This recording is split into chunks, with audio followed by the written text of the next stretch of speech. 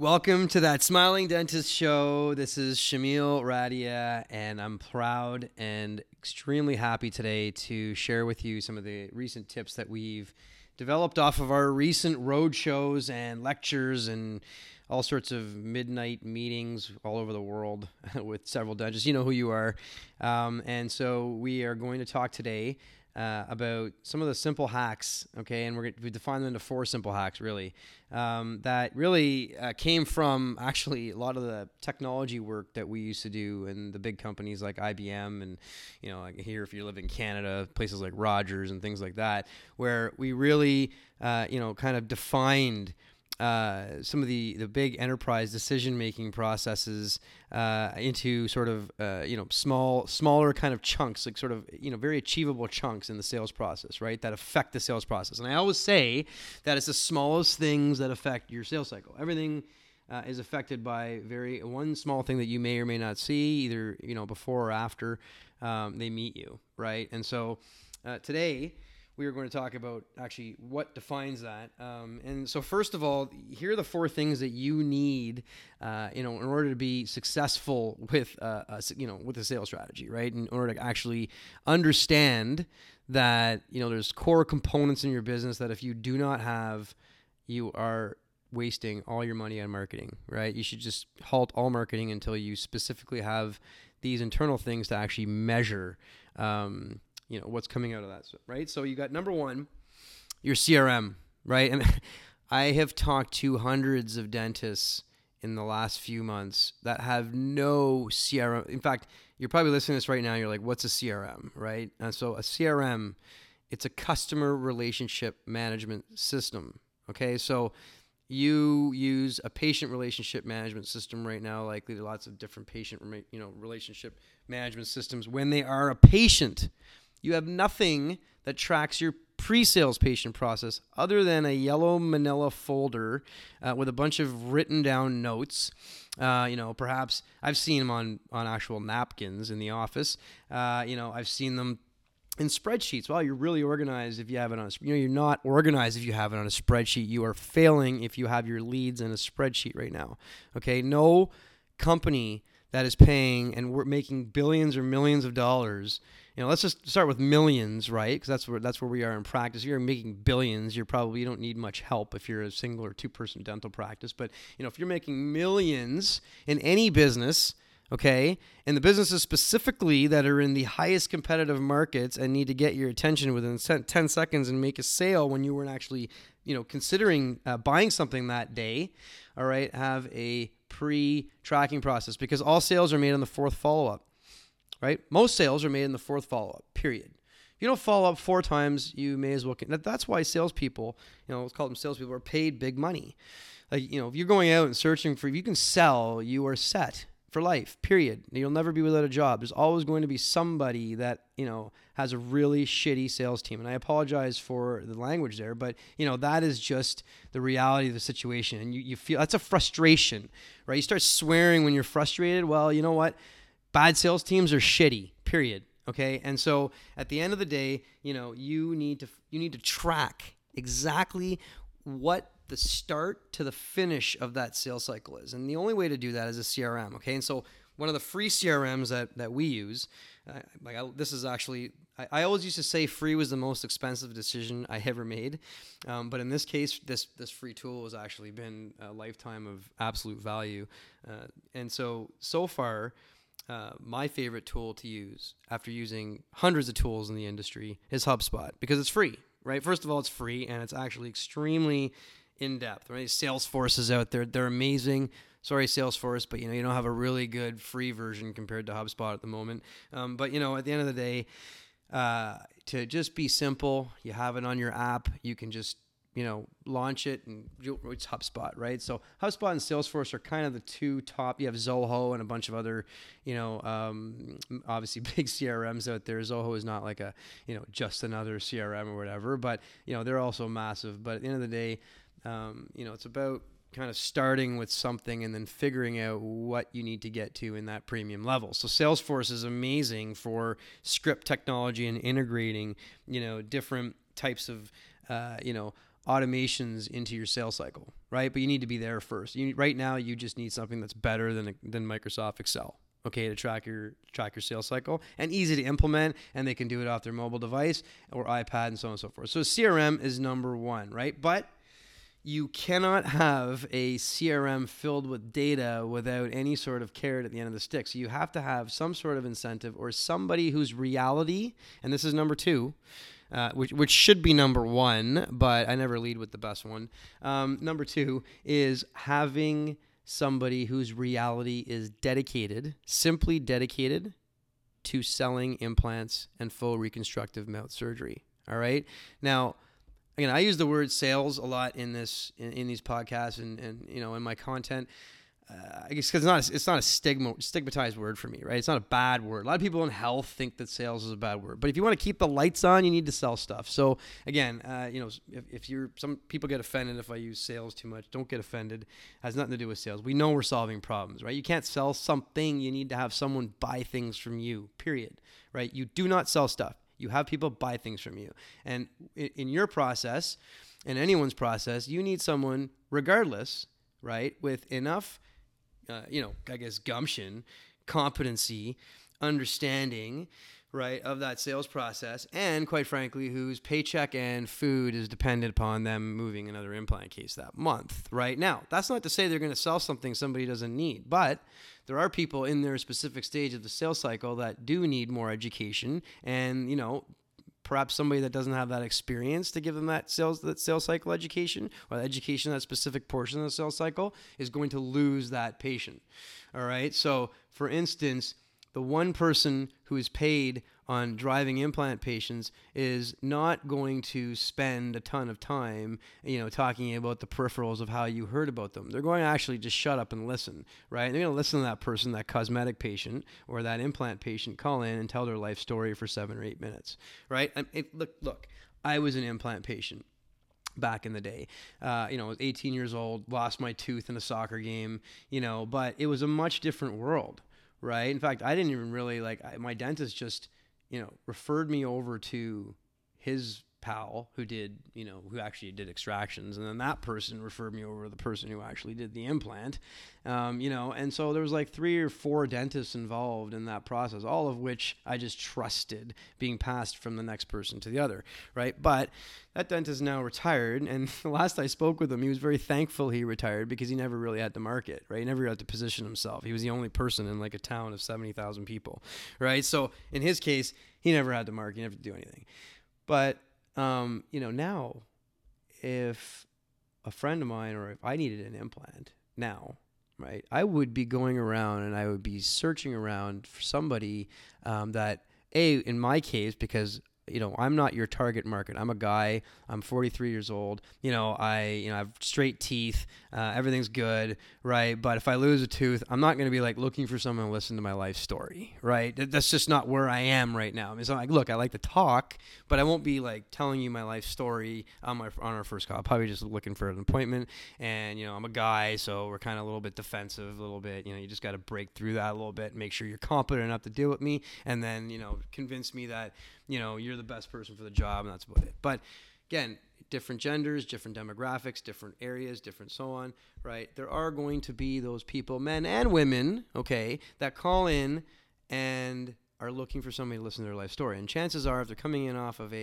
some sort of advertising that you're doing or some sort of article, you've made them nod their head, right? In the sales process, if you've made somebody nod their head early in the sales process, it is something that is absolutely invaluable at the end of the sales process because you've already made them nod their head. Second of all, if you've listened to them for half an hour and you listen to them tell you their life story, there's 2 things. One, they're not going to want to go and tell somebody else that life story for another half an hour, right? They're not going to invest that intimate knowledge that they've just told you for that half an hour. And hey, guess what? In order to sell something that's worth 10 to 15 to 20 grand, you need to develop a little bit of a relationship first. Life's changed, dentists.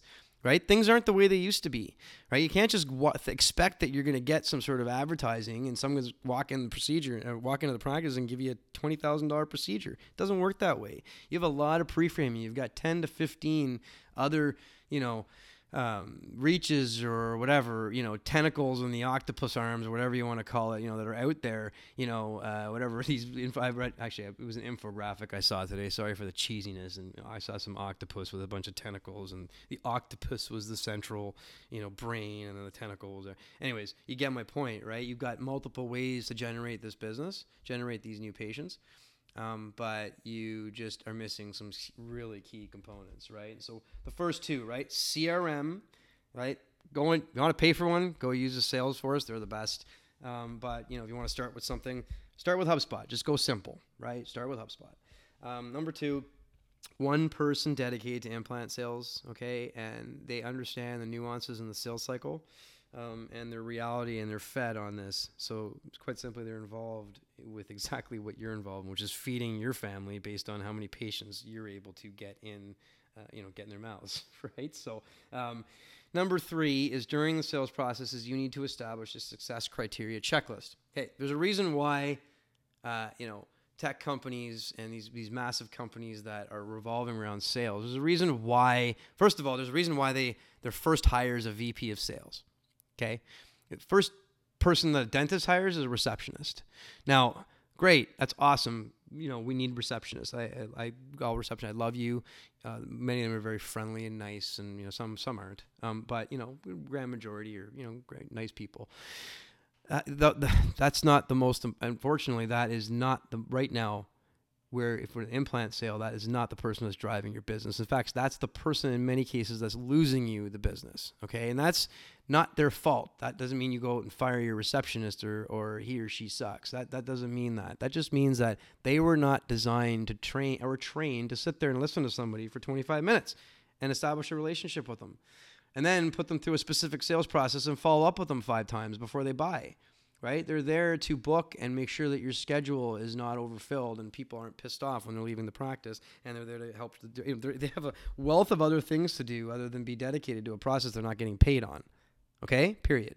They might be benefiting from that process, the outcome of that process, but they're not getting paid on it. So don't be selfish and involve them in a process that, quite frankly, they're not being paid on. Expect them to give your best first impression. If you do, you're damn lucky, right? But that's just not the case anymore. Okay, so you need to make sure that when that person is dedicated to implant sales and they're answering that phone and they're getting on with that new patient, that before they leave, they're given a success criteria checklist. When I'm talking about these many tech companies that have been extremely successful, the first person they hire is that VP of sales. And the reason they hire that VP of sales is because sales is the most important thing. And that VP of sales can establish a process, okay, that's going to take them from zero to multi-millions of dollars. And every single one of those VPs of sales is experienced. And the experience comes from understanding that no matter what, you are going to be measured against your competitor. Okay, so if somebody's going to be coming in, you have to just assume you are going to be measured against your competitor. Okay, if you do a great job developing a relationship, then you can get by that measurement. And, again, when it comes down to decision time, that relationship's the most important. But that doesn't mean they're not going to evaluate somebody else. Okay, so you need to establish a criteria. And so rookie reps, when they get into, tech or, big time, big high margin enterprise sales, and I reference tech because that's where the $1 billion sales are happening at the moment. If you look at someone like that and they get an RFP, which is a request for purchase from a major company, the major company is requesting for purchase because they don't know about those products. Like, they don't have experts in-house. Someone may be, say, in security and a security person, but they may not be an expert on database security, right? So they need to learn about that. And they need to make sure that they measure those folks against a certain set of criteria first, because they're not experts. And so you have to understand that your patients, before coming in, they're not experts. And so you're asking somebody who is not an expert and a complete rookie to evaluate something as an expert. So you need to make them somewhat of an expert in that, or dangerous enough to evaluate them. Right. So, you cannot expect somebody to know something that before they know it. Right. So in your patient's case, and in the major company's case, they set the stage. So a rookie rep coming in that gets an RFP, his first question would be, how much is the RFP worth? Right. Okay. So that's the first question anyway. That's maybe many people, you can ask your staff that tomorrow, get a major request for this purchase, what would your first question be? And it'd be like, well, how much is the request for purchase worth, right? That's not the question you ask 15 years later, okay? The question you ask 15 years later is, what position am I in to respond to this RFP, okay? Who else have you asked? Now, if I'm third, I know I'm cannon fodder. So at that point, all I'm going to end up doing is answering like cannon fodder and positioning myself to ensure that I still maybe have somewhat of a chance, but I know that's a low odd deal, and I'll put that into my low odd bucket because I know I'm third. But if I'm first, I'm setting the stage for everybody else. Okay. Now, a bad word in any other sales but health is fear, uncertainty, and doubt. Right? FUD. And so that is really the way a lot of software products are positioned, or tech products are positioned, right? And internally, when you kind of get down to the dirt, okay. And that's mainly on features and functionality. So fear, uncertainty, and doubt in dental is essentially that dentist may not be as good as me, and you don't know, they don't have a good reputation. They might necessarily be cheaper, right? But they might be better, right? That's kind of the fear, uncertainty, and doubt that people have to establish early in a sales cycle to know that. And it's not a malicious thing, right? It's they're trying to establish that, and it's a natural thing. Fear, uncertainty, and doubt is always established because you're establishing fear, uncertainty, and doubt only comes when people are ignorant enough not to know what they're looking for, right? So when you're fearful, uncertain, and you're doubtful, it's because you're not educated about a specific topic. So you need to be educated on that topic, right? And so a lot of times, experts who are evaluating, say, a security product would look at it and go, well, I know that these guys do the same thing. They're just wording it differently, right? But a patient doesn't know that. And you need to be able to teach them exactly what to look for, okay? And so I always say establish a success criteria checklist, but go one step further and establish that success criteria in a way that makes other dentists have a difficulty responding to those types of questions, right? So, in your case, it would be, why did you choose to become a dentist, right? And you have already answered that question for them, and it's a preset framed answer, right? And they can ask that question to their next dentist, and that'll actually throw the dentist off. Like, why did you choose to become a dentist? Oh, well, my parents thought it'd be a great profession. I grew up and my father was a dentist, and I decided I want to be like, that's not the right answer, man. It's like, I wanted to help fix smiles. I just love this stuff. It's in my gut. I love helping people, and that's why I decided to become a dentist. And patients, like, literally, that just came in last week that hugged me because I just replaced her full bridge, and she had very little bone in her jaw. And I managed to get a full bridge in there for her, right? And she's now back to work and confident. And she came in last week and hugged me after 6 months because she got a promotion, right? And I know that teeth have nothing to do outwardly with promotion, but in her case, it did because she's in sales, right? And so she was in support, and she went and got a new set of teeth, and now she's been promoted to a sales position that's outward bound, okay? So I mean, at the end of the day, that is the reality of life. Okay, people feel they be held back. People are held back because of their, perhaps what people think their dental hygiene is, right? They don't have enough money to treat themselves. So you need to establish a set of success criteria that helps that person measure you against others, and also teaches them and gives them a checklist to walk away from to show that you've already answered all the questions that they need to ask, right? And so that is first and foremost what you need to do when you are in any position of sales, okay, is make sure that you understand what position you're in first in evaluation, and make sure that success criteria goes out, okay? And so number 4, which leads into this success criteria, is sort of what we always love to do with many practices, is help them identify, what the pre and post-op educational series should be, right? And so if they come in and they figure they need implants, but it's just a crown, here's how you prepare for that crown. Here's the benefits of it. Here's some, a couple short educational videos on the risks, maybe, and the outcomes, or what people thought were risks or myths, right? And myths versus risks, and things like that, right? And so those are the different types of things you need to establish, because once you most of them are calling in again with very little knowledge, and you positioning yourself as that person, giving them that knowledge and measuring against everybody else is going to get you the business ultimately, right? With 3 or 4 follow-ups, and you ensuring you're in front of them, why would they go and go through all that work for somebody else, right? And they also know that they're measuring you against that person who hasn't put in that amount of work. Like, why would they go to somebody else that just taught them for 20 minutes, didn't give them a success criteria checklist, didn't give them a bunch of educational videos and a free consultation, and essentially had someone specifically dedicated to it and listen to them for 45 minutes tell their first intimate story, right? You are not going to get that in another sitting, right? I mean, it's exhausting, right? When somebody physically opens up. A great, client of mine, we had a conversation earlier today, and it was, look, I mean, it was for one of his practices, and he knows, he's like, this one practice is just not doing well. Internally, they get tons of business and tons of people coming through the doors, but their conversion rates have just dipped miserably, because he hasn't focused on the few key aspects. And he goes, finding good people is really, really difficult. Right? Finding like somebody to actually do this stuff is extremely difficult. Right? And so, again, he now just needs, he knows what he needs to do. It's just finding that power of one, right? Finding that one person who is going to make a huge difference in your practice and that can actually be dedicated to it. But money does talk, right? So there's lots of folks who have a lot of experience in the industry, that would be happy. And if you find at least that person with potential in your practice and come up with an incentive plan for them, as per number 2, establish a CRM for them to be able to track and follow up and manage these patients, and physically define a new role in your practice as the practice, I guess, essentially salesperson or practice rep. Okay. Then they follow these 4 key elements. Okay. Just 4 absolutely key sales elements, then you will be successful, period. There's no doubt. These are proven predictable. It's like blocks of Lego, right?